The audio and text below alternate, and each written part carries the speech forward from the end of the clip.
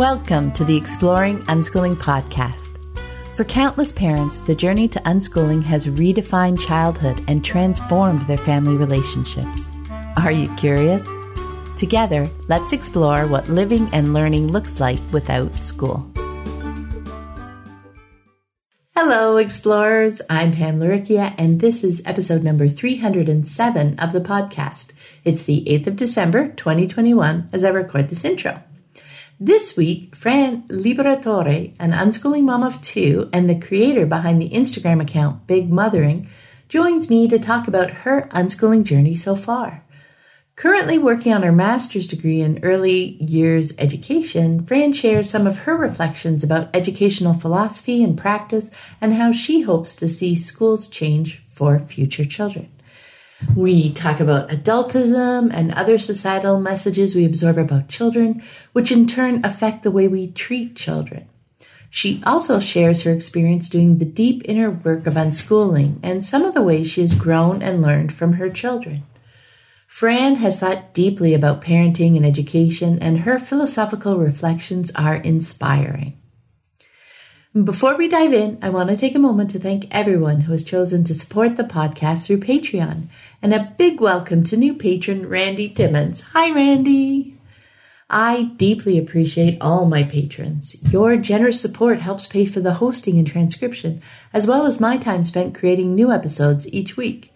It's instrumental in keeping the podcast archive freely available to anyone who's curious and wants to explore the fascinating world of unschooling.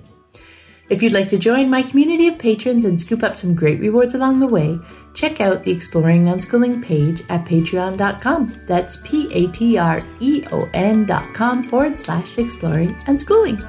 And now, here's my conversation with Fran. Welcome. I'm Pam Laricchia from livingjoyfully.ca, and today I'm here with Fran Liberatore. Hi, Fran. Hi. Thank you. Oh, it's my pleasure. I've been really enjoying reading around on your blog, some articles that you've written, and I'm loving following you on Instagram. So I'm really looking forward to learning a bit more about your unschooling journey. So to get us started, can you share with us a bit about you and your family? And I'd love to know what's everybody into right now. Yes. So we're fairly new unschoolers. So we've been going for about 2 years. My kids are 7 and 10, so they did go to school. Mm-hmm. But I've been reading about unschooling since my daughter was since I was pregnant with her. And I just read about home education in the newspaper. And I was like, oh, okay, it's a thing. It's a thing, yeah. It's not to me ever, right? In Italy, where I grew up, it's not a thing. Or at least it wasn't when I was growing up. And so then I kind of, researched and read John Holt's books, and then I'd always wanted to. So we sort of set out unschooling, actually, initially. But then we moved. So we've had several moves in the past few years. And then, I just sent my daughter to a Montessori school when she was 6. So she was home with me until she was 6. And then she went to school, and then her brother went. And then they sort of, once you're in the system, it's, I don't know, it's like you're in it. It's hard to get out, you know. It's got like this pull, this energy, right? Just move forward, keep moving forward. Yeah, for sure. And anyway, so then when COVID hit, where we were at the time, their school shut. And so that was kind of my chance. I'd been waiting for a chance to do it. And we tried it. And we're loving it. My son was all over it from the start. My daughter was she was, I think, 8 when I took her out. So she was kind of into school. And so we just thought we'd give it a year. And I said to her, it's okay. I get that you want to go back to school after this year. It's fine. But let's just give it a year with COVID and everything. The school wasn't going to reopen anyway. They were doing online learning, which she wasn't into. And then she now she's fine. She doesn't want to go back. But I would have been, I would have been open. I would have been sad, but I would have been open for her to go back, obviously, if that's what she wanted. Mm-hmm. But anyway, now they're both like, we don't want to ever go. Don't ever send us. So I'm like, okay. Anyway, you asked me what they were into. So my son, who's 7, he is into music massively at the moment. And he goes in kind of stages of like obsession with something, which I've noticed is actually what a lot of kids do, right? Mm-hmm. It's not like, oh, I'll do a bit of like this and then a bit of this, a bit of that, 30 minutes every day. He's just like obsessed with rock music at the moment. So he has a guitar and he plays it, but he doesn't play it in the way that an adult will recognize it as playing.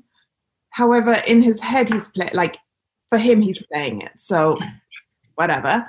And he listens to a lot of rock music. He's really into like AC/DC and Van Halen. Who even knew that?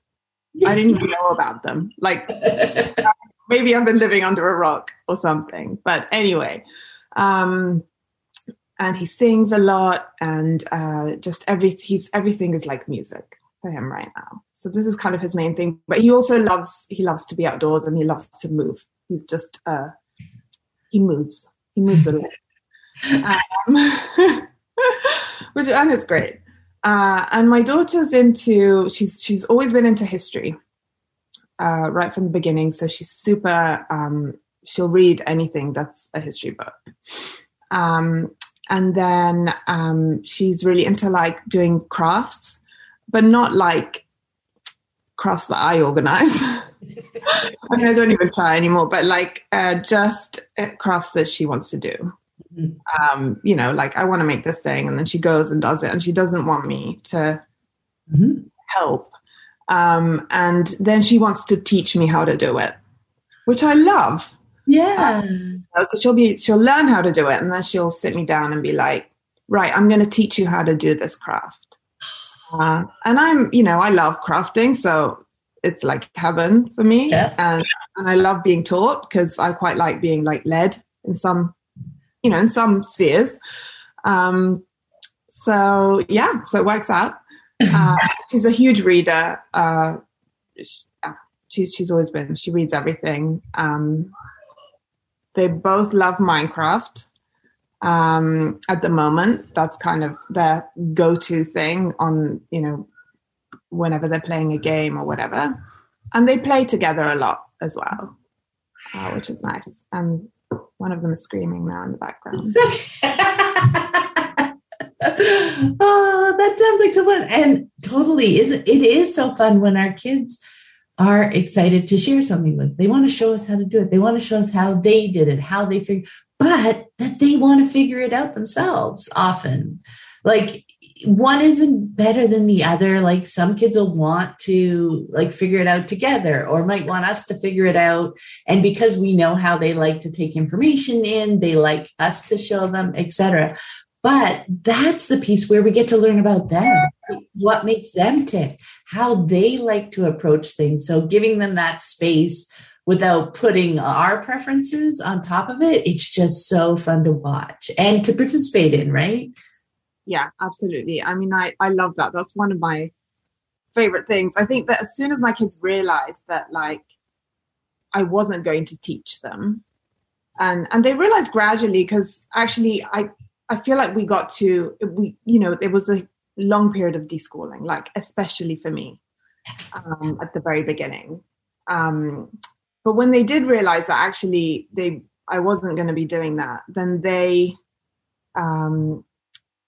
got really busy just doing things themselves and exploring the things they wanted to do, and like not doing the things that they didn't want to do. And then you get these moments where they're like, oh, I want to talk you through this artwork or whatever. The kids will say to me, and then I'll sit down and they'll teach me. or they will like, I don't know, they watch lots of like mystery science videos. And they learn so much from these videos. And then they'll come to me and they'll like tell me the whole video with the details and all the names and everything, and things that I have no idea, like, wow, I'm like amazed at these things. And I love that. It's like reverse teaching, but that's how they're learning, right? Right. That's how they're processing it all, right? Putting it all together. It's another stage, another step in the process. Like you can bring things. My son and I were talking about it last night. It's fascinating how you can be thinking very deeply about something and think you figured it out, but taking that next stage to talk to somebody about it, even just to explain what you're thinking, more connections invariably pop into place as you're trying to put it together verbally, right? Yeah, true. Yeah. So I'm also curious what you're into right now. Oh, well, I love to sew. I just got my sewing machine. We moved recently and it just arrived yesterday. So what else do I like? I like to take long walks. That's kind of my zen time. Like I take long walks and I like listen to a podcast, or sometimes I don't listen to anything.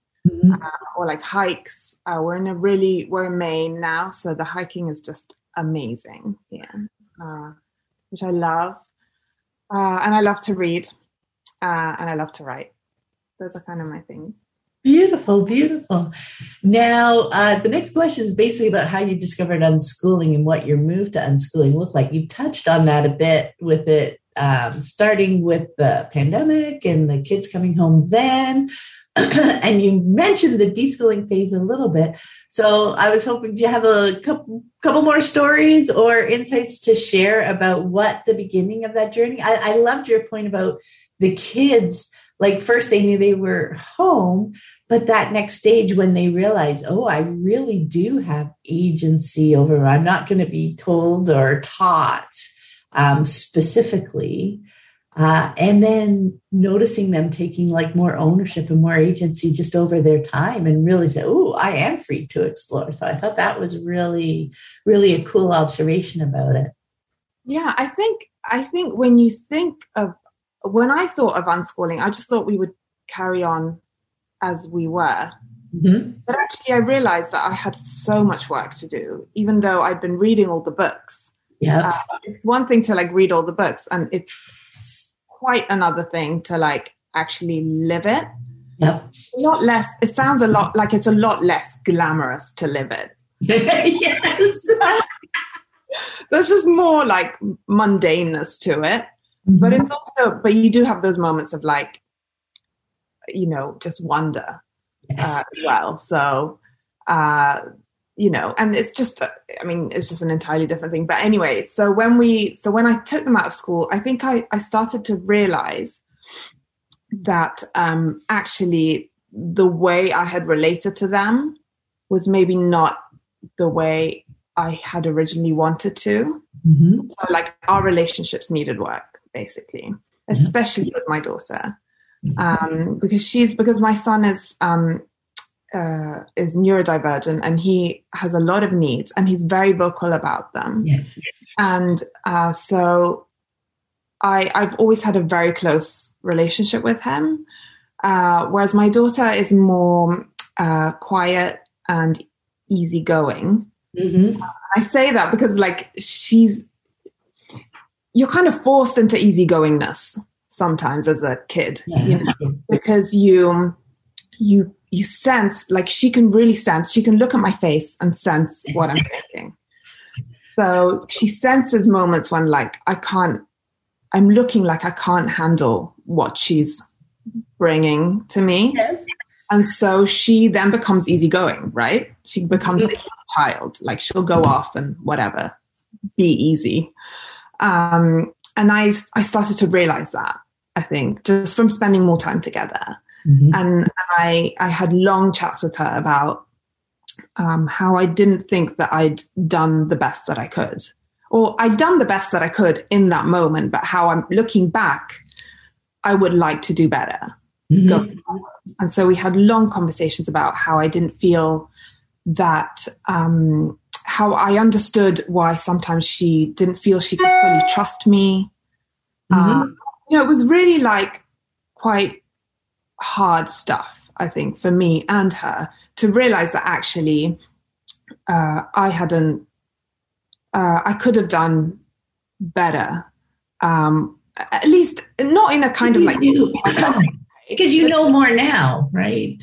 Just in a like, now I see this now. Yeah. Like, I'd like to change things, basically. So I wrote her a whole sort of, it wasn't really a letter, but it was just points of what I was going to do, or what I was going to try and do going forward. Things like, I felt like I'd been too judgmental. So I felt very judged growing up. And I explained to her, sometimes things that are done to us when we're children, when we grow up and become adults, we then do those same things to our kids without even realizing. And so we had that conversation. And so I wrote her down things that I was going to try and work on moving forward. But I also, my last point was also I'm human. I had the childhood that I had, which was fine, but it was, an average kind of childhood. And I will be making mistakes. I love that. Love that. What was fascinating to me, just as you were sharing that story, like little bits that clicked into place, like you having mentioned before how much your daughter loves reading, right? She always loves. So like your kind of letter or written format to communicate with her, that I was thinking just how beautifully that fit with who she is, right? For her to have that with her. And your last point, because it's when we write down almost our intentions, right? That last point about I'm human, we don't want to set ourselves up for failure or for disappointment in their eyes too, right? But we can share. And again, it's personal, to the individual and to the relationship, but to share that that's kind of what we're aiming for. So often our kids are so beautifully capable of taking that in and actually kind of helping us. If they know this is kind of what we're aiming for and they feel judged, for example, I'm feeling judged in this moment. You didn't want to do that. That they're comfortable to mention that. They can be so helpful for us on our journey when they feel kind of empowered through that, those conversations and that letter to help us in that way, but also understanding that we're human. And the piece, I think it's really important too, sharing the piece about our childhood or our experiences and how they play into our choices so that they realize that our tendency to judgment isn't about them and what they're doing, but it's so much about our previous experiences. So even when we maybe misstep, which we will do, for them to understand that it's not about them, that it's more about us and it's something that we're working on, that is just so beautiful. Yeah, I think so. And I kind of cling onto that because I constantly feel so imperfect and, just saying things and then being oh, why did I say that? And just looking back at things. And I don't mean this in kind of a, I'm constantly negatively talking to myself or, I do, but I'm conscious now and I try not to or try to change that. I just mean it in the sense that we all are, right? We're all of us have a history and all of us have things that we do that we don't quite know why we do them and do things unconsciously and then, think back and think, I shouldn't have done that or whatever. And I think it's okay to show up like that with our kids. And I found that if I show up like that, then it's easier for them to also show up like that and be more aware of that, right? Yeah, exactly. Yeah, because I like to use the word human, more than some version of perfect or imperfect, because it's not about striving to be perfect, which is some sort of outside of us vision, but the awareness piece to understand ourselves more and to understand the different pieces and where they come from. Those help us in the moment. Those are internal. Those are our vision of who we are and who we would like to be moving forward, right? That's more of an internal vision and inner voice, and showing up and just maybe more transparently living alongside our kids, so they see that we're working at those things that, I'm a little disappointed about this, XYZ, whatever it is. And seeing us think through that a little bit, seeing us go, oh, you know what, next time I'm going to try this. And, right. And just having, even if my kids aren't interested in a conversation about it, me just mentioning it here and there lets them see, because so often adults are kind of held up as like the perfect version that kids are supposed to grow into, right? That we know all the things, etc.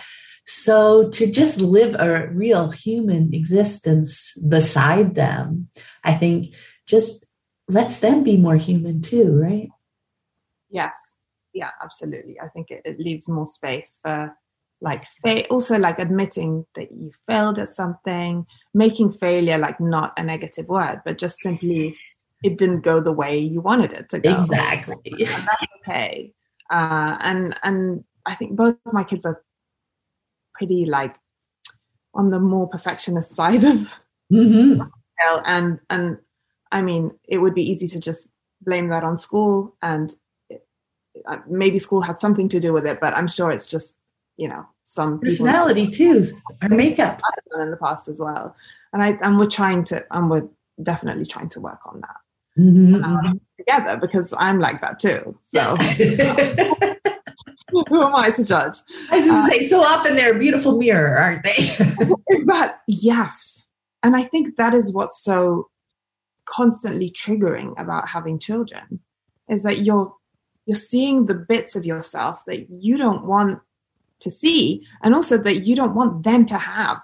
Like, you want them to be like better than you, right? Yeah. When yes, I've gotten sort of past that now, because I'm kind of like, we're all our own people, we're all on our own journeys. But I think like traditionally, or at least the way I was raised, it was like, you're going to be better than me. My parents were like, no, don't do this. You do this because you want to be better. You want to make better choices. Exactly.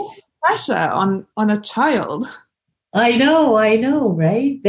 Then there's just so much of that. And okay, so that leads us so beautifully into our next question, right? All of a sudden, yeah. Because that really was one of the first things I really began to unpack, is how much we judge and control children, right? Almost like adults in training, like, we want you to be better. We want you to make better choices that we did. It's, as an adult, it's our opportunity to help our kids not make all the same mistakes that we think we made, right? To our vision of what the perfect adult is. And you've written about this as the adult gaze. So I'd love for you to talk a bit more about that and what that means to you. Yeah.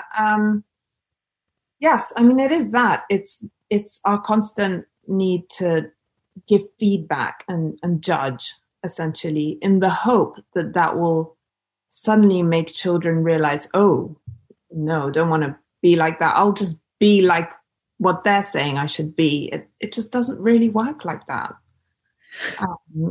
But I don't know. I think it's just a thing that's been perpetuated, like, through generations. Like, this is how an adult behaves towards a child. Like, I see it now so much more than I ever did. Just going around in the world and seeing the way adults interact with my children. They don't like speak to them like they would speak to an adult. It's all really about like asking questions and then like giving their opinion about my children's answer to that question. And like shouldn't you be doing this or whatever? And, it's just like, why are you speaking to them like that? Like you Right? get away with doing that to an adult. Yeah. It's like we all, and even the positive, like often I'll get people saying to me, oh, you've done such a great job. These children are so outgoing and kind and thoughtful. And I mean, it's great. And it comes from a place of wanting to tell me that they think my kids are great or whatever.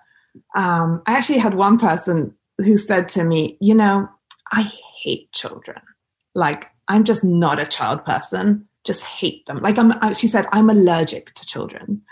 But she said, but I can actually chat to your children. So I quite like that. I was like, wait, rewind. But yeah, there's just this idea that like we are in charge of forming an opinion on any given child, any child that we see. We have to have an opinion on. We can't let that child live, see, and just like maybe like we do with adults. Like, okay, maybe we judge adults too, but obviously we don't go to them and tell them, for one. And second of all, it doesn't, they're adults. It doesn't impact them in the same way. There isn't the same imbalance of power, right? That when an adult says something to a child, that stays with the child. Like it really does. It can stay for like decades, if it's something that's like harsh enough. So yeah, I mean, I still remember things from like my childhood. Like I came home one day and I was like, Mommy, I wanna start a travel agency when I grow up. I want to travel around the world and like see places. And my mom looked at me and she was like, you can do better than that. Oh, this has stayed with me. I must have been like 10 maximum. Yeah. And it really stayed with me. And I was like, oh yes, no, can't do that. That's not good enough. Yeah. Oh my goodness. Child. It crashed. Right? Oh my goodness. And I love your point too. Now, once you see that lens that other adults are wearing, like you can't unsee it anymore, right? They bring so much to all their interactions with children. You just see it so clearly, like the judgment, the expectations, right? And I mean, it's weird when, as you were saying, another adult is like praising your children to you. And it's only because they fit into their box of what they're expecting. And that's just a fluke.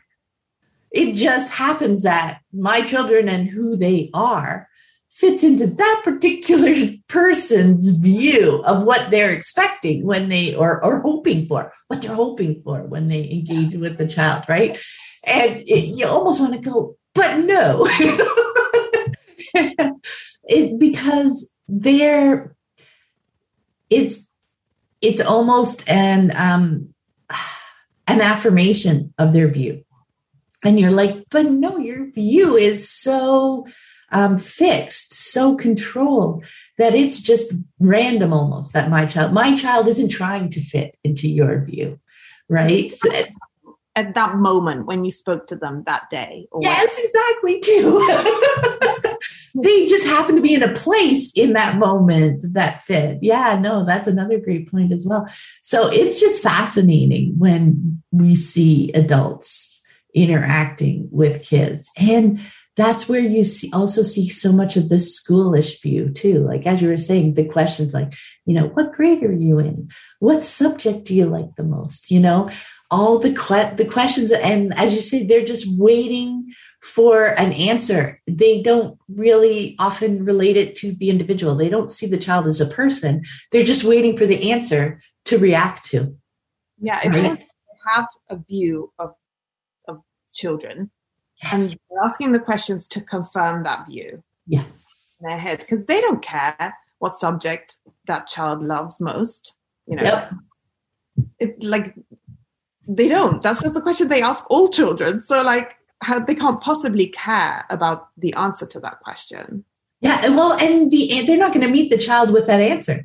At most, they're going to, well, my favorite subject was, is what their kind of response is. Oh, of course you like gym.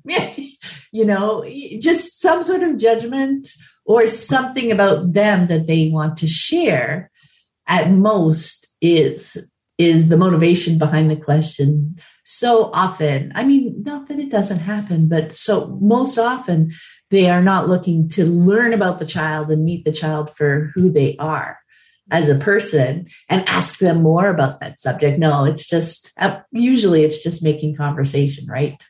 Yeah. And that is one of the top adult things. And I've done this too, is that you don't want the child to show up as messy and imperfect and sad or having any strong emotions or any negative feelings or whatever. No, you want them to be, polite and quiet-ish, but lively.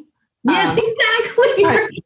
Just the right moments. Yes, exactly. Sociable and like, don't interrupt, but they like to have a conversation, all those things. Like we have that kind of, we have that box, right? Yeah. That we decided these are the things that like good children do. And so we don't, when they're like screaming and thrashing and throwing things or whatever, we're suddenly like, whoa, is this child a bad child? Yes. I mean, I have this now. My sister is wonderful, and actually, we share a lot of ideas. But before she had children, we had this moment where, actually, she had a newborn. So you're at the beginning, whatever. And newborns don't do anything that is outrageous. Yeah. They're just gonna cry, eat, whatever. Anyway, so we were on holiday, and my son, who was maybe 3. He was 3 at the time, so tiny now that I think of it. Yeah. He picked up a ball and threw it at the baby. And obviously I was, I had a chat with him, whatever, blah, blah. But she was horrified. She was like, how could you have produced a child that would throw a ball at a baby? Because I think we imbue the child with adult intentions. Yes. Like an adult threw a ball at a baby, that would be problematic. Like on purpose, it would be problematic. But a 3-year-old, like, what's going on there? Yeah, exactly. Who knew what he was thinking? Or maybe that was his emotion about like having a baby in the family and he couldn't handle it. And that's how he showed it, because he didn't have the words. So there's so many things. But yes, we do have those. We do have an idea. We have a preconceived idea of what children should be. And I think that's where we go wrong, really. And I think so I've been, because I've been studying, I'm doing a master's in early years education. And I've been studying this week and reading up on like the image of the child and how a lot of the early years provision, like in schools or whatever, like the way that we relate to children derives from the way we see them. So like from our conception of them. Mm-hmm. So obviously if we conceive the child as like a blank slate, say, that we need to impart all our knowledge to them and it will be imprinted in their brain and they will become us or whatever, then we're going to do it in a certain way. We're going to, educate them in a certain way. Whereas if we see the child as, I don't know, there's different conceptions. Like, some people see children as going through stages, and then that would justify like having, a curriculum, and by 3 years old, you have to know this, you have to do this. By 4 years old, that. And I think that's like the root. I feel like this is I mean, there are many roots, but I feel like this is one of the roots of the issue around education, is that we fundamentally don't see the child as capable. We don't see the child as a full, whole, complex human that is worth listening to. And we don't see the child as capable of constructing their own learning and constructing their own identity. Because if we did, we wouldn't be saying these things. We wouldn't be doing the things we're doing in schools, even in home education. In some cases, we wouldn't be doing the things that we're doing. And parenting. Yeah. Yeah. No, exactly. I love that. It is. And for me, that was just one of the really eye-opening things of coming to unschooling and really choosing to dive into this and choosing to look at my children. Like, it was amazing, flabbergasted. Like, I can't choose the right word, but to see how capable they were, essentially. Like, that they were at young ages capable of like taking in what was going on around them, taking in the circumstances, making choices on the fly. And when you realize, like, thinking back to when they were babies and toddlers, they are capable of communicating their needs. They're capable of trying things over and over and over and over to gain experience, to learn new pieces of whatever it is that they're interested in figuring out, like that determination, that drive, that curiosity, and noticing that, it's been us that have been getting in the way of it. Right? As they start walking around, we start saying, no more. No, that's going to be messy. No, I'm tired. Whatever it is. Not that there should never be no's. Like, we're not making blanket statements that way, but just the realization that so often cutting off their ability to be capable was actually from us, something that we were doing, that we were getting in the way of, that we were stopping. So to start giving it more space, and watching instead of judging, it may definitely look different than the way we think the choices that we'd make in that situation, or we wish they'd make or want them to make, etc. But they're still so capable of making choices and figuring things out. And then we see that they're doing it in a way that makes sense to them, right? And that we're starting to understand is, because they really like reading. So this way of communicating, and the choices that they're making just make so much sense through their eyes, right? It's just so eye-opening, isn't it? Absolutely. It's really not about us. Exactly. Yeah, for sure. Yeah. And also, I think, part of the whole adult gaze thing is also the way we constantly, almost we don't unconsciously praise children, because actually it seems like a positive thing, right? But it isn't. It's so manipulative. It is. And I mean, and I think I probably did it at the very beginning until I read some books. I try to stop, which is actually quite hard to stop praising. Yes. If you've grown up doing that. I mean, I'm sure I was doing that as a, say, teenager to younger children or whatever. Yeah. You hear it and then you just repeat it. But yeah, I feel like some kids are more susceptible as well than others. And I know, for example, that my daughter, when she was in school and even at home, she's very receptive to praise. So she will see when it's who's giving it and why they're giving it, and then try and do that thing to get more of it. Yeah. And I think that seems harmless, but I think it can be really dangerous. I think that can be a really dangerous way of kind of losing yourself.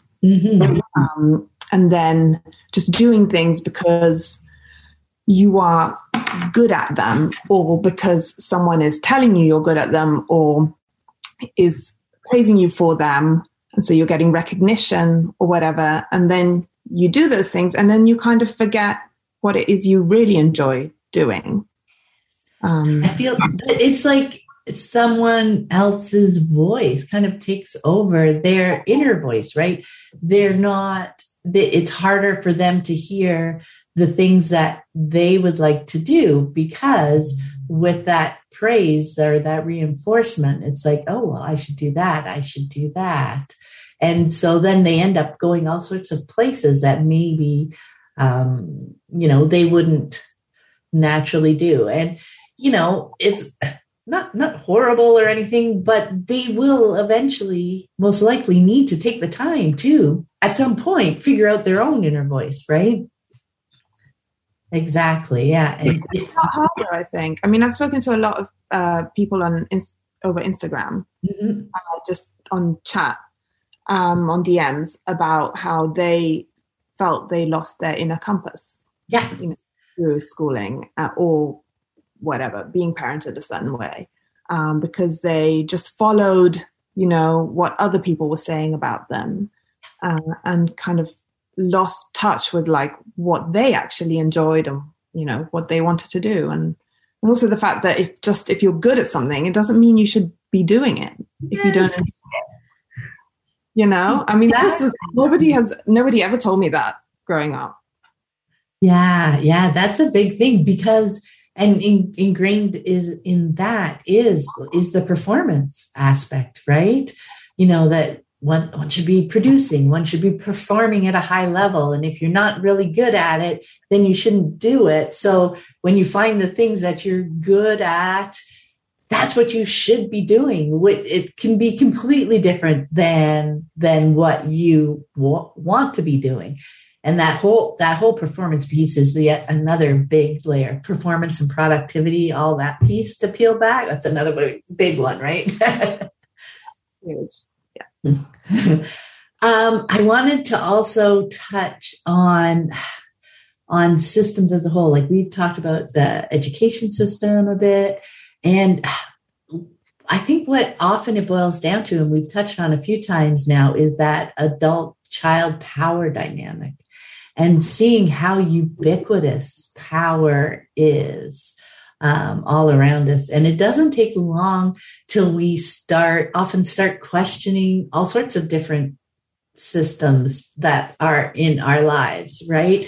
You'll hear this so often. We hear it so often on the podcast. It's like, all of a sudden, I'm questioning everything. Like I just took my kids out of school. Like, that's it. I just wanted to homeschool them.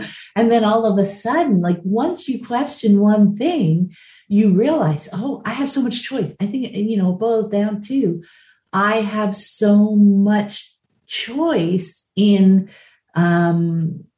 what in my life, so that all the things that I've learned or absorbed growing up really can be questioned, right? It's a fascinating piece. Like you mentioned earlier, deschooling, like how much deschooling you start off with once you start realizing all the different systems and just conventional wisdom that you could question, right? Yeah, for sure. Sorry, you're actually breaking up a little bit. One, two. Yes, I think that's a huge part of it that you don't expect because you're just thinking, oh, school, take them out of school, whatever, we'll just do this thing. But then, yes, you start to question everything. I mean, if you're going to question like the authority of the school system, then you may as well question the authority of, all other systems, right? Mm-hmm. So yeah, and I think there's a huge link between realizing that your children are whole, capable humans deserving of respect, and realizing that all children, not just yours, but all other children are also the same, and all people. So I don't think you can, I don't think you can separate that. I mean, this is when unschooling becomes like so much more. I mean, I know that fundamentally it's growing without school and learning without school. Sure. But it's like so much more than that in actual reality, right? Once you start digging, it's just, and it requires a lot more. I found it required a lot more of me than I thought it would. Like I've had to question a lot of things that I've always taken for granted. Like I've become quite anti-capitalist, and it never really occurred to me as like a thing. But partly, I mean, because I've benefited from it. Like I've benefited from capitalism, and I've benefited from a lot of privilege on many levels. And so I think until you are in a place where you're questioning things, then you don't question the things that you benefited from. Mm-hmm. But I think it's really important to do that. And I don't know where I'm going with this, but I mean, it's such a huge topic. Yeah. Yes. I think the fundamental thing is the thing you said at the beginning about the hierarchies. Yes. So getting to a place where you recognize that actually hierarchy is like is at the core of a lot of issues. Yeah. And whenever there is a hierarchy, there are inevitably problems, as in like because one person or a group of people has more power than another person or another group of people. And when the power is imbalanced, like nothing good is going to happen, mm-hmm. or nothing that is equitable is going to happen ever. It's just not possible. And I think realizing that, and I hadn't realized this in like all the years that I've been reading unschooling books, I actually had not realized this until I took my kids out of school and I kind of became a bit more active on Instagram where I learned so much from so many amazing people,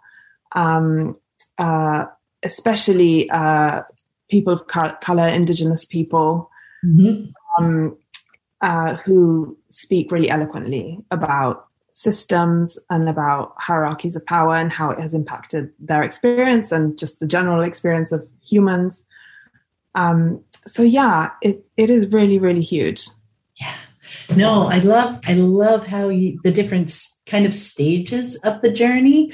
Like you said, we can read all about unschooling, but even we can get to these big questions through whatever lens, whatever first system we come across that we're going to challenge. With unschooling, it's the education system. This is a first.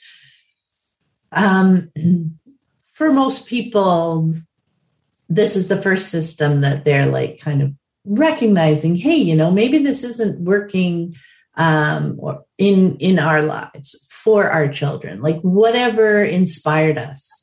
And there's that piece where the first stage is often that intellectual understanding of unschooling, like you talked about. I read all the books. I knew what it was. But when you actually do it, it's a whole new thing, right? It's like another stage. There is that intellectual understanding, but doing it in action day to day, living it is like a whole bunch more layers to peel back, right?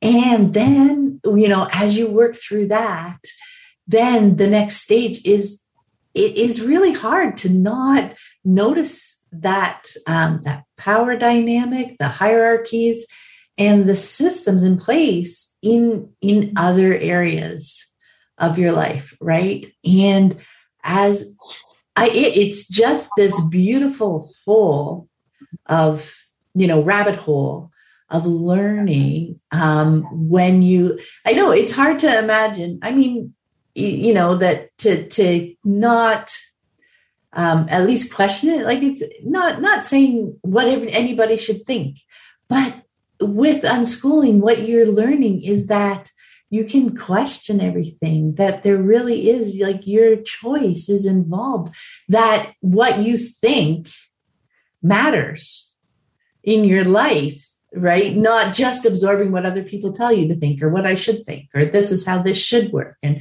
this should be good. Like parents too, I feel are really empowered when, as they dive into this lifestyle, like, I can question these things. I question the education system, and I can see how it's working and benefiting the people in various ways. I can see why it's so big. Like there's just so many aspects to even just one system, but recognizing how, and that's not working for us. And I can see why that's not working for us as a family, for my kids. And then, like you said, then it becomes, we start seeing all the kids, right?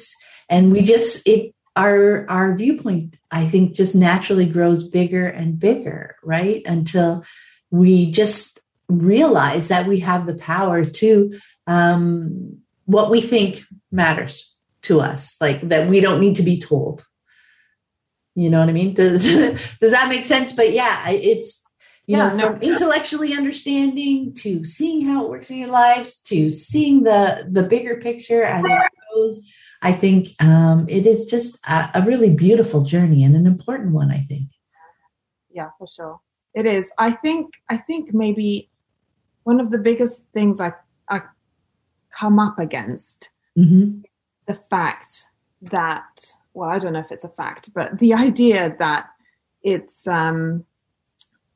not everyone can homeschool, or because people have, because there are families where both parents have to be out at work. It's just not doable for everyone. You know what I mean? And I know there's a lot of pushback on this. I know there's a lot of people saying that it is doable. Like if you really want it, you can do it. But I personally don't feel like I can say that, just because I feel like I've been lucky in the sense that I don't have to work for pay. And so I'm able to stay home.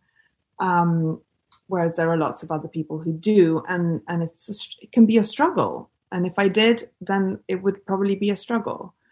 So I think that's frustrating to me, and I think this is why I'm not while I'm not a fan of school, obviously, I'm not like anti-school in the sense that I acknowledge that it's there and that something like it is going to have to be there for a while at least. But I am more of a fan about like changing it. So changing it so that it becomes something that is more like self-directed, and more free and less hierarchical, because that is possible. Yes. I mean, people have done it. Yep.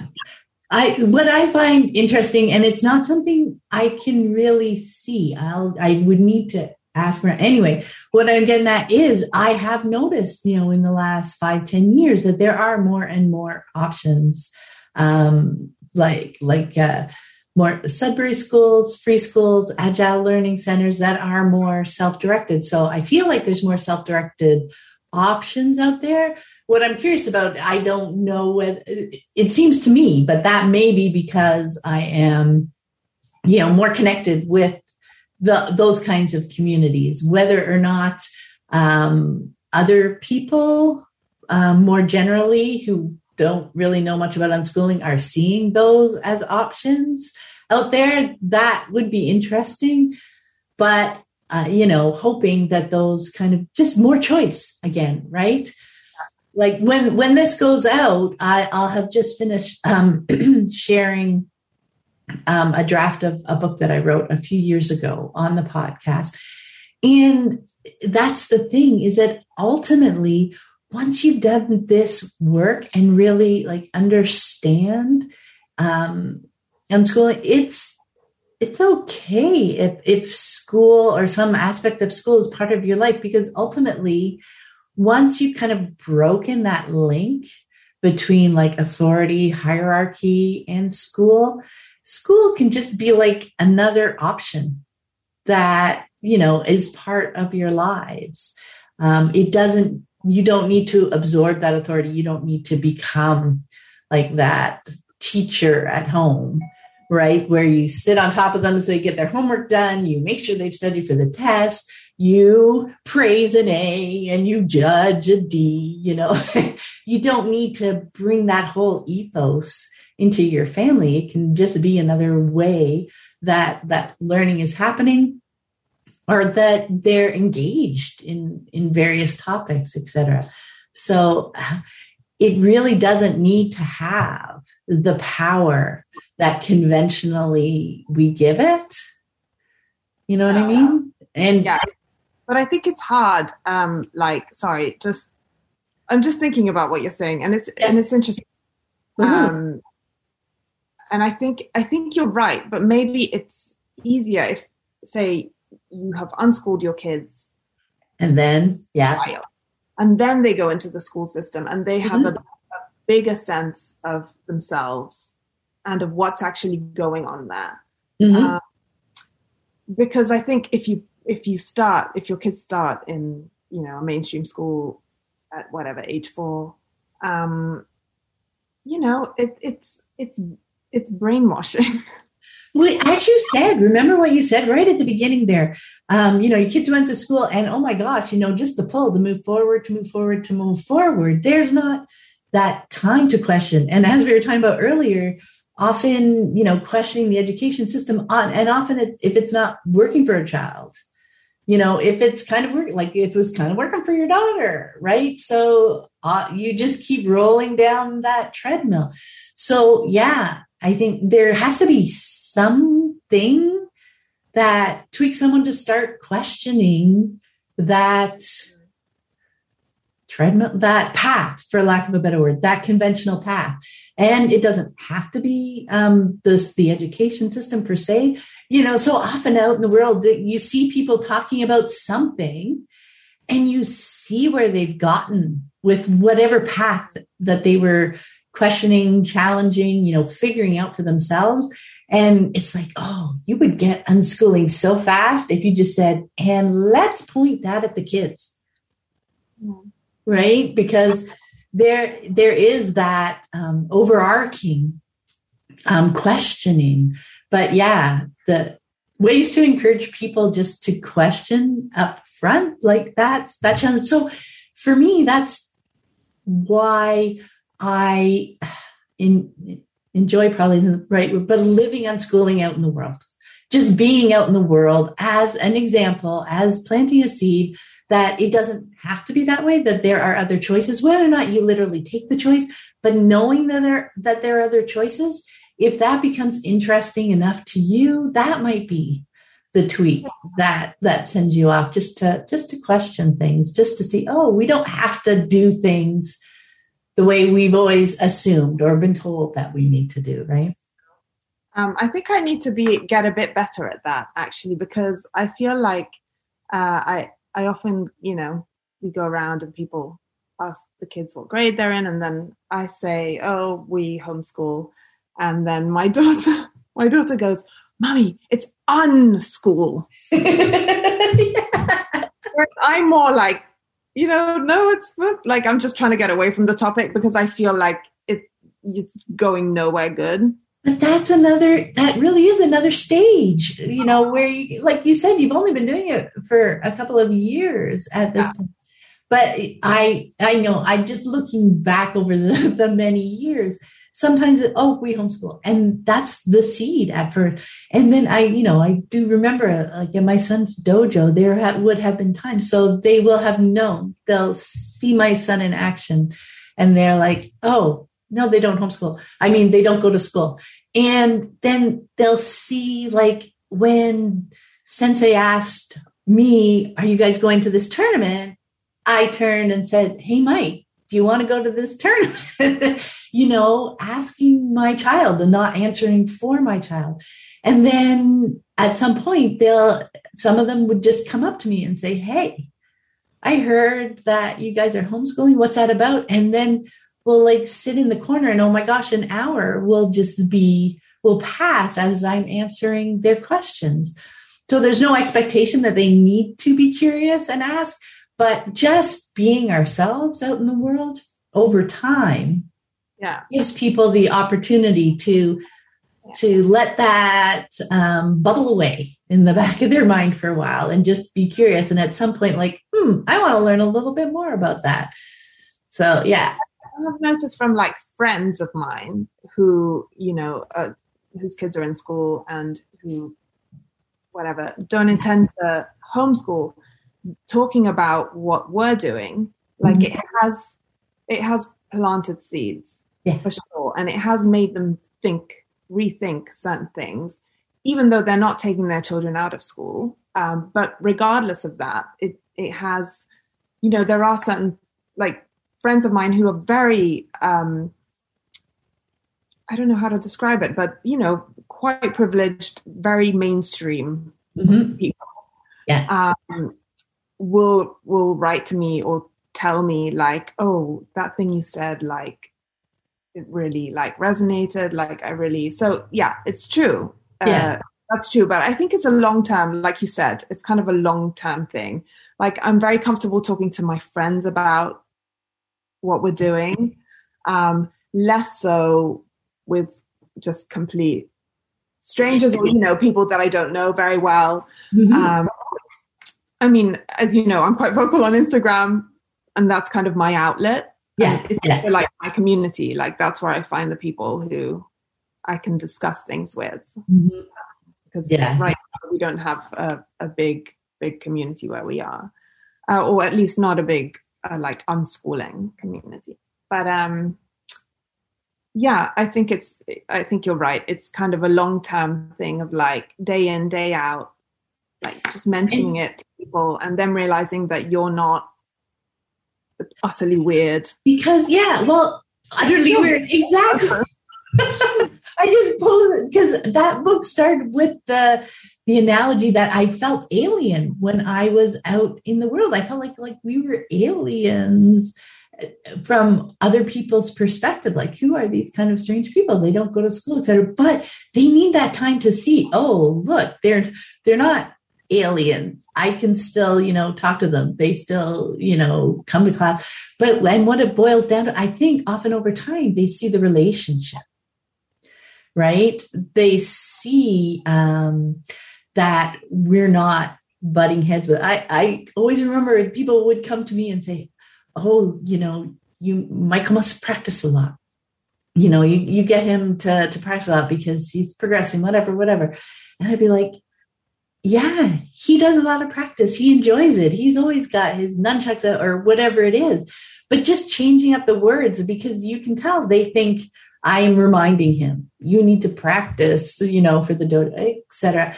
So it's just those little seeds, those little changing up of the perspective, and they see the relationship and they see the fun and the joy and the connection. And that's what kind of gets the juices and the questions flowing if they're ready for it. Because if we push too hard, that becomes more conflict than connection. It becomes more of a power hierarchy. I think I'm doing something better than you, and I really need you to learn this and figure this out. I am just, inverting that power structure on them if I push too hard. But if I'm around and available and just being ourselves out in the world. So the option that things are different. I mean, for me, like, it's not judging anybody for how they are being in the world, how they want to do things. But for me, that is what has felt good to me as I'm engaging with that whole side of things, right? You're also pushing back on the idea that, like, who our children are is because of us. Yes, exactly. That's a big one. If our child is like, I don't know, painting every day, really into painting, just an example, then we must have done something to either encourage that or push them into it or reminded them to do it, or, and then if our child does something that is seen as not good, then that's also our fault. It's that thing of their projection of us. Exactly. Yeah. Not just because actually it's a need inside of them or whatever, that's their character, or, it's kind of oh yeah, you taught them very well. Yeah, it's not seeing them as people, right? As human beings themselves with agency and choice and personalities and moments. It's okay for an adult to be having a hard time. We are empathetic or understanding, I'm sorry you're going through this. But if a child's going through a hard time, that's bad, that's wrong. The parents should be fixing that right now and stopping that, right? Okay. You can't express yourself like that. Exactly. In a calm voice. Exactly.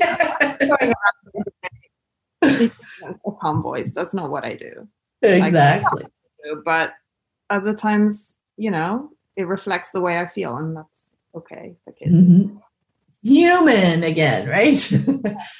Okay, so you have mentioned, we should probably move on. We could talk about that forever. You mentioned a bit earlier that you're doing a master's in early years education, and I would love to hear the story behind that. What's the inspiration? What are you hoping to get out of it? So I trained as a Montessori guide. Back. So that's kind of, then my kids went to Montessori school, and so that was kind of where I came from. Mm-hmm. And I guess at that point, I'd maybe put down the unschooling books for a while and got really into Montessori. Yeah. And so then it was kind of a gradual, moving back into unschooling after that, which was very interesting. Now I have quite a few issues, actually, not issues, but I have things to say about Montessori. Mm-hmm. Some good things and some things I think that could be different. But that aside, early years has kind of always been my interest. Mm-hmm. So that's why. And actually when I signed up for it, because I knew we'd be homeschooling for a couple of years. So I thought, well, I'm not going to be working, so why don't I do this? It'll be interesting. And I love to study, and I was quite an academic child. So I love to just read books and write essays, and okay. That's also a side that I've done a lot. I'm still doing a lot of deschooling, mm-hmm. In terms of not expecting my children necessarily to want to do that. But where was I going with this? Why I'm doing it. Yeah, it's just out of interest, basically. And also because, at some point I'd like to get back to doing some kind of work. And I don't really know what that will look like. Mm-hmm. But this is something to do in the meantime that kind of gets me thinking. And initially I was really dreading it, actually. I applied and and I was into it, and then before starting I was really dreading it because I was like, oh, this is going to be so, I was saying, oh, this is going to be so schoolish, because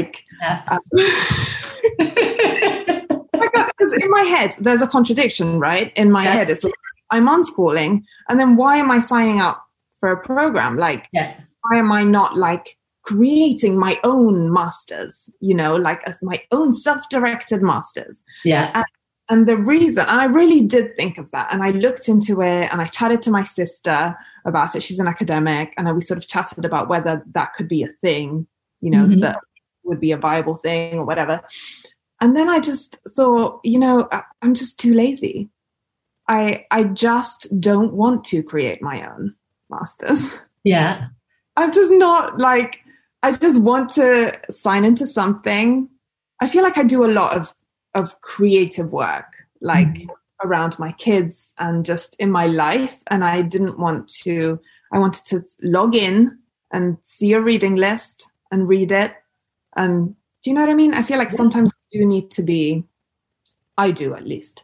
I like to be kind of not necessarily told what to do, but like taken down a path, you know. Totally. I was dreading it also because I thought it would just be really, like early years education has to look like this. But actually, I've been doing it for like a month now, so not long. But I've been so pleasantly surprised. The Department of Education at the university is like really progressive. And I loved, there was a lecture that I was listening to, and the professor was like, and the tools, the neoliberal capitalist tools of UNICEF and the World Bank and the whatever else, he mentioned another kind of international, organization for children. And I was like, yes, I can get behind this.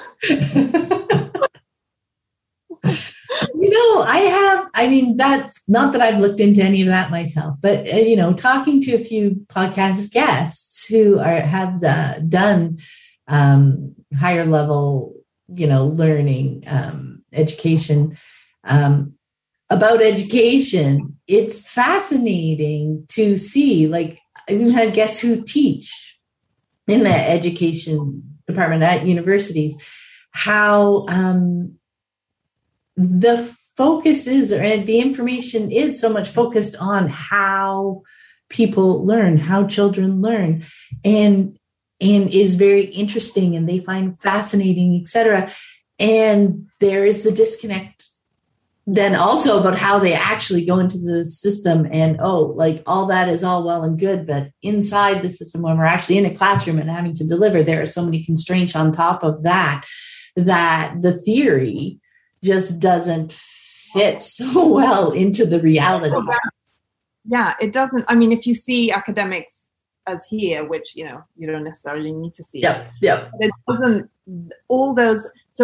many academics are doing studies that are so like amazing and important. And they basically prove a ton of principles that are like self-directed learning principles. Yep. That's out there. It's just not trickling down to the schools, or not moving across to the schools, however you want to see it. It's just not, it's not filtering through to the people who are actually like running the schools, making policy decisions. And that capitalist side of, curriculum companies and like that whole piece as well. Yeah, there are lots of reasons why. I think it just feels like such a big ship at this point, the education system, that trying to, get it to move or tweak is a Herculean effort, I feel at this point.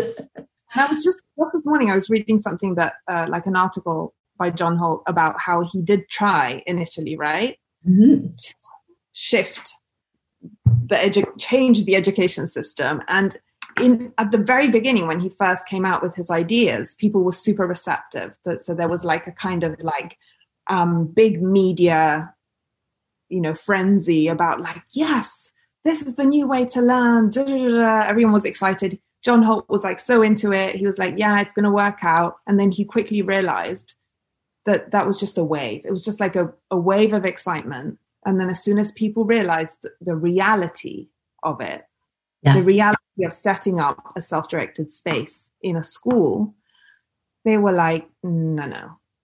And then they just went back to what they were doing. And then that's when he sort of realized, oh, this is not going to work in schools. Yeah. Not immediately in any case. Yeah, not in the system the way it is. I mean, I remember, because my kids all went to school. I had never heard of homeschooling. I didn't know it was an option when they first went.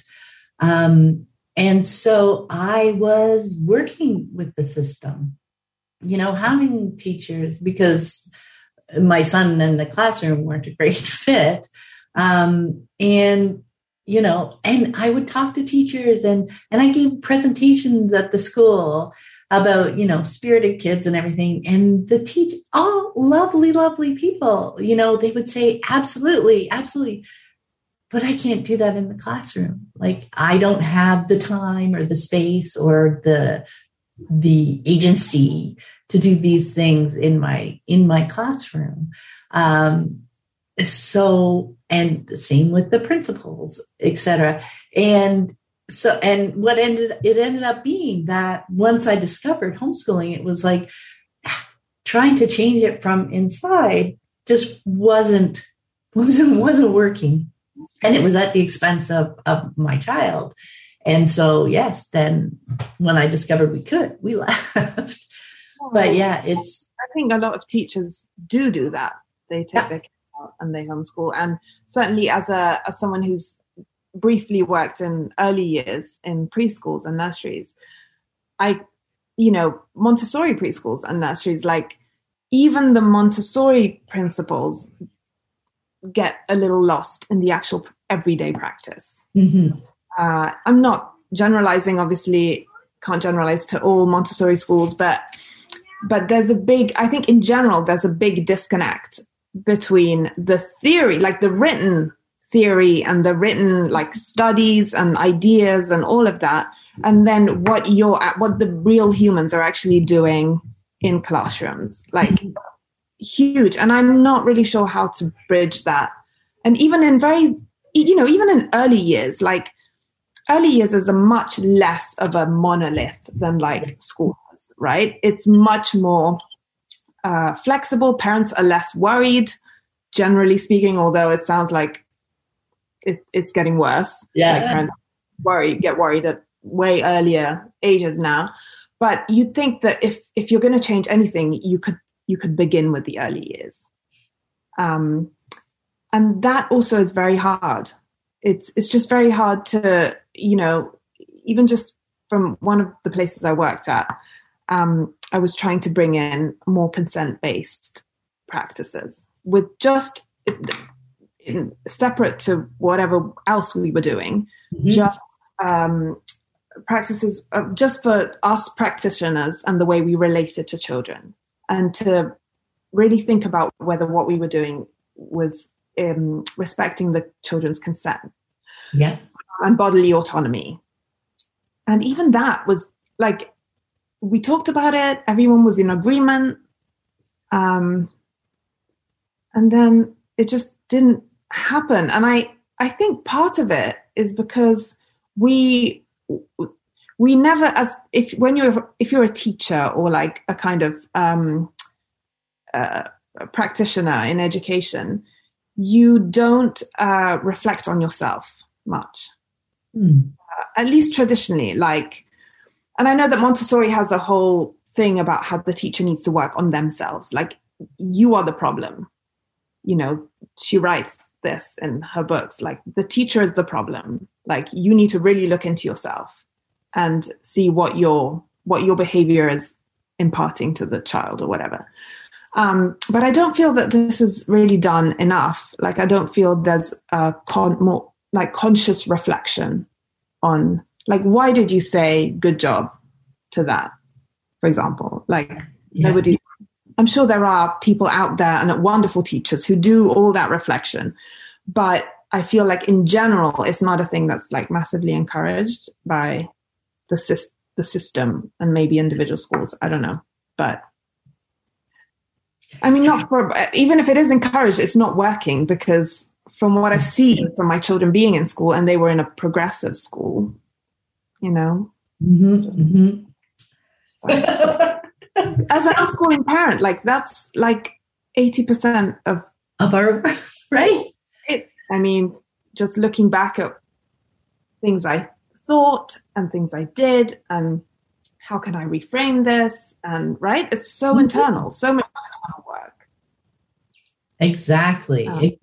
No, that's it is, again, back to what we were talking about, theory versus in practice. And I think, I only know unschooling circles, and people I talk to through the podcast, but that is what we find. Like, so much of it is our work to do. It's our personal work, our our questioning, our digging in, our, oh, how did that go? Our analysis, our choices. Oh, I'm going to try this and see what happens, and just working through so many of those pieces is the bulk of the work. And then, we have fun with our kids and we help our kids, but that's kind of the easy part of it.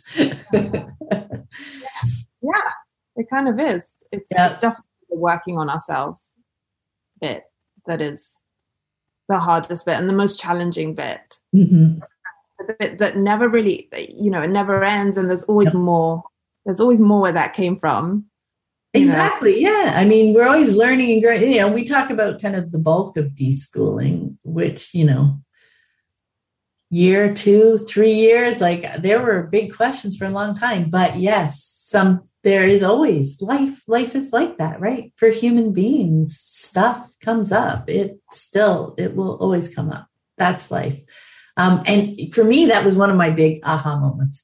At first, for those first few years, I kept trying to let me solve this. Let me figure this out. Then we can relax and unschooling will be beautiful.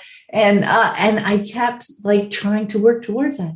The realization that, oh, this is life. The challenges that come up and the work to move through them, that is the soul of it. The heart and soul of it is being human in the moment and doing this work. I'm not doing this work so that I can be done doing this work. This is life. That was a big step. and I mean, not super pleasant. It's oh, there's always going to be something going on. not comfortable. No. Yeah. Definitely. And I've it's just in recent years that I've embraced being more vulnerable and more open and getting, more kind of comfortable with discomfort and things like that. And I think you have to be in the right place for it as well as an adult. I certainly had years when I just wasn't in that place. It wasn't a thing. I wasn't going to be vulnerable. Nobody could make me. And then, I was ill for a while, and I think that brought up a ton of questions, and that kind of started a big,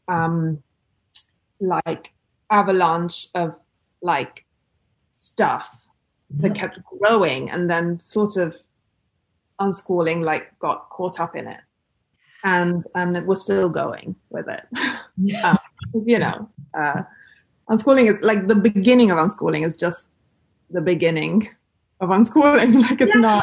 What's so fun is because at first you're am I going to unschool? Am I going to take the kids out of school? Or am I not going to send them? You think that the choice to unschool is kind of the end. But it's the answer. I finally, okay, we decided. Now here we go. It's the beginning. Really just the beginning. Everything that comes after that is way bigger and harder, I think, than that moment of taking them out. Although I know that and I remember that moment, it was a big moment. Yes. For many people, it's a back and forth. It's a really difficult moment. But actually, once you've done it, you're it wasn't, you've done it. It's not that hard. Sustaining it is really what's hard. Mm-hmm. Mm-hmm. Yeah. All right. We're going to flip it around a little bit because I would love to hear your favorite thing about the flow of your unschooling days right now. Well, so it's interesting because we moved recently. Uh-huh. So, and I mean, we've been here 3 months now, so that's a considerable amount of time, but we're still figuring things out a bit. Yeah. And I'm still in that place where we were living in Dubai and I really miss it. Yeah. I miss the warmth and all the friends we had. And we were in a really cute neighborhood and the kids had a lot of freedom. They could leave the house and go visit because it was very safe. So they could just go visit other people's homes. We had neighbor kids in our home all the time. It was, my kids are very sociable. So it was so nice. and that is not our current situation. Which is so great in so many ways. There's so much green here. It's just beautiful. We're, on an island, the sea, all that stuff. But it's been a big shift. We have no children anywhere near us in the neighborhood, and we have to drive to see any. But my kids are also very happy, like, seeing adults and hanging out with adults. So they don't obsess over like, I've got to see children every day or whatever. Even though they were doing that in Dubai, but they're a lot more easygoing than I am, frankly. Like they just are so much more, they just embrace what is a lot more. And I'm much more resistant to what is. I'm working on it. But anyway, I'll answer your actual question, which was what I like about the flow of our days, right? Yeah. So I went off on a whole tangent. That's very interesting, because those are big things. Like, I think sometimes we can have expectations of ourselves, that like 3 months, that is such a short window of time in the big picture of things, but we can expect ourselves to like quickly adjust. Okay, we're here, let's unpack, boom, now we've got a new life. But yeah, it's a big thing. So usually I am like that. Whenever we've moved a lot, I'm very much like, close that chapter, on to the next thing. But this time I've actually allowed myself to just be really sad for, quite a long time. Yeah. So just not like, constantly sad, but just to have moments where I acknowledge that, that I still miss like the place we were, and I miss my friends and all that stuff. And I still get kind of emotional about it, even talking about it, because I had, it was like 3.5 years we were there, so it was long for us. You built that up, right? Like, and now you don't have. You need time to build that up in a new place and in a new way, right? But what I do like about here is that we spend a lot of time outdoors, and it's very green, which we didn't have. And we go on hikes, which I love. And our days are our days are just slow, which I'm into. We just kind of, wake up whenever, and we'll kind of get started really slowly. Which I really like, because I feel like I need that. Like, I have coffee, like I'll like read a bit, and whatever, I'll do a bit something with the children maybe, and then I'll go out we have a coffee shop nearby, which is like the only thing nearby with like people in it. So I go there and I like get coffee, and that's like my little ritual. And sometimes the kids come with me, and then we just kind of, and we don't really have, like, at the beginning when we started homeschooling, I was really like, we have to have a rhythm. We did.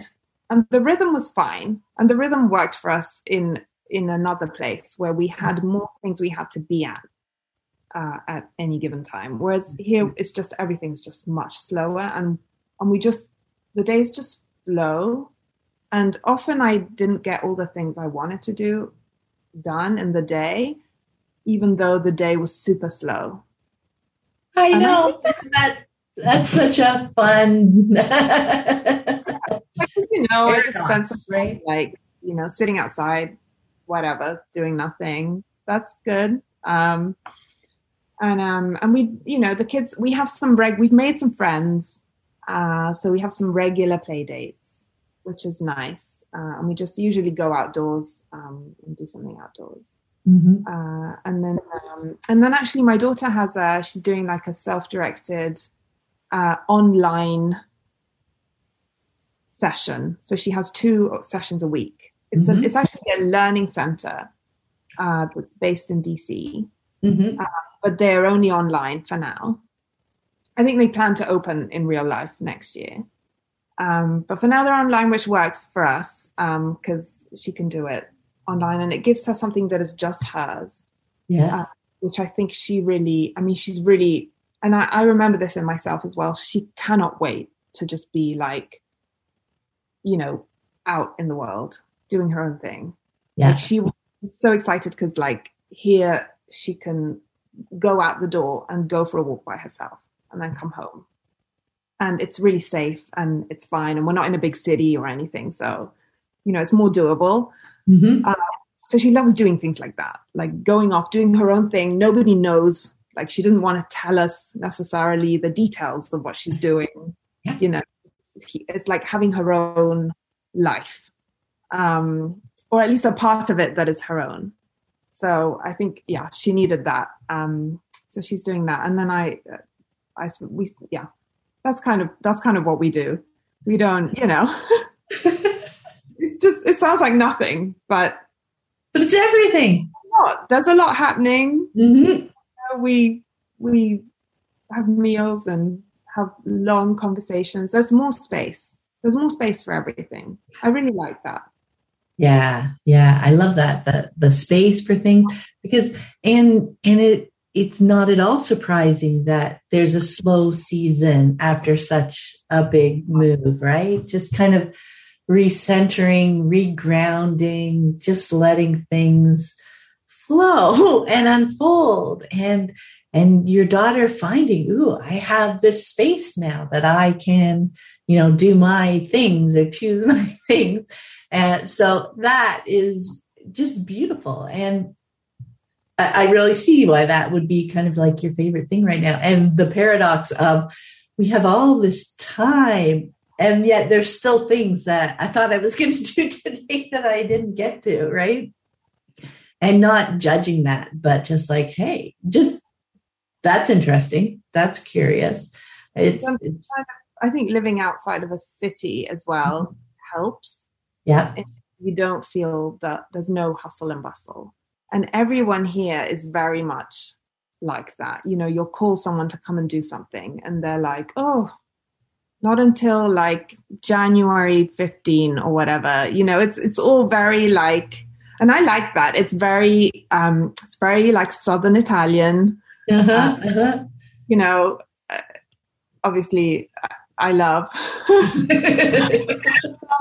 because that's where I'm from, and we spent a lot of time in the South, and everything is very much like, I remember my husband's American, and we went into a shop once in Southern Italy, and this was like peak tourist season. I mean, it's not really out foreign tourists, it's more like Italian tourists, but it's a busy season. Okay, so we go into a shop, and he asked like, oh, do you have this in like another size? And the guy, the lady that was there was like, I don't know, but like Gianni, someone else who worked in the shop, who knows, but he's not here right now. And, he might be here tomorrow. I don't know. And my husband, who grew up in the States, was just like, call him, doesn't have a number, call him, ask him, I'm here now, like I would like this robe in like whatever size. And she's like, nah, he probably won't answer. Like I just loved that moment because I customer service, hello, but they were not bothered like at all. They were like, I don't have to sell you this now, like it can wait, there'll be another you tomorrow or whatever. And I see how it can be frustrating, but I also like reclaiming that, because I feel that that's an inherent part of like my culture. And also it pushes back a bit against the whole, consume, busy, work hard, whole mindset. Yeah. And the idea of, so trying to think of the right word, but like the pull to make ourselves about other people's needs, that piece there too. So yeah, no, that was a brilliant story. All right, Fran, I have taken up a lot of your time, but thank you so much for speaking with me. It was so much fun. Thank you. I've loved being here. Oh, I loved it too. It's so interesting to dive into all this stuff. Now, before we go, I want to let people know where they can connect with you online. Yes, I'm mostly on Instagram. At Big Mothering. That's my handle. And that's kind of the main place. Okay. Yes, I'll be sure to put the link to that in show notes, but you can go right to Instagram and search Big Mothering and you will find Fran there. And I encourage you to follow her. It's so fun and interesting. And she'll make you think and lots of great questions to ask yourself. Thank you so much, Fran. I wish you guys a wonderful day. Bye. I hope you found this episode helpful on your unschooling journey. And be sure to check out the growing podcast archive. The conversations never go out of date. You can find more information about my books, the Living Joyfully Network online community, and the Childhood Redefined Unschooling Summit online course at my website, livingjoyfully.ca.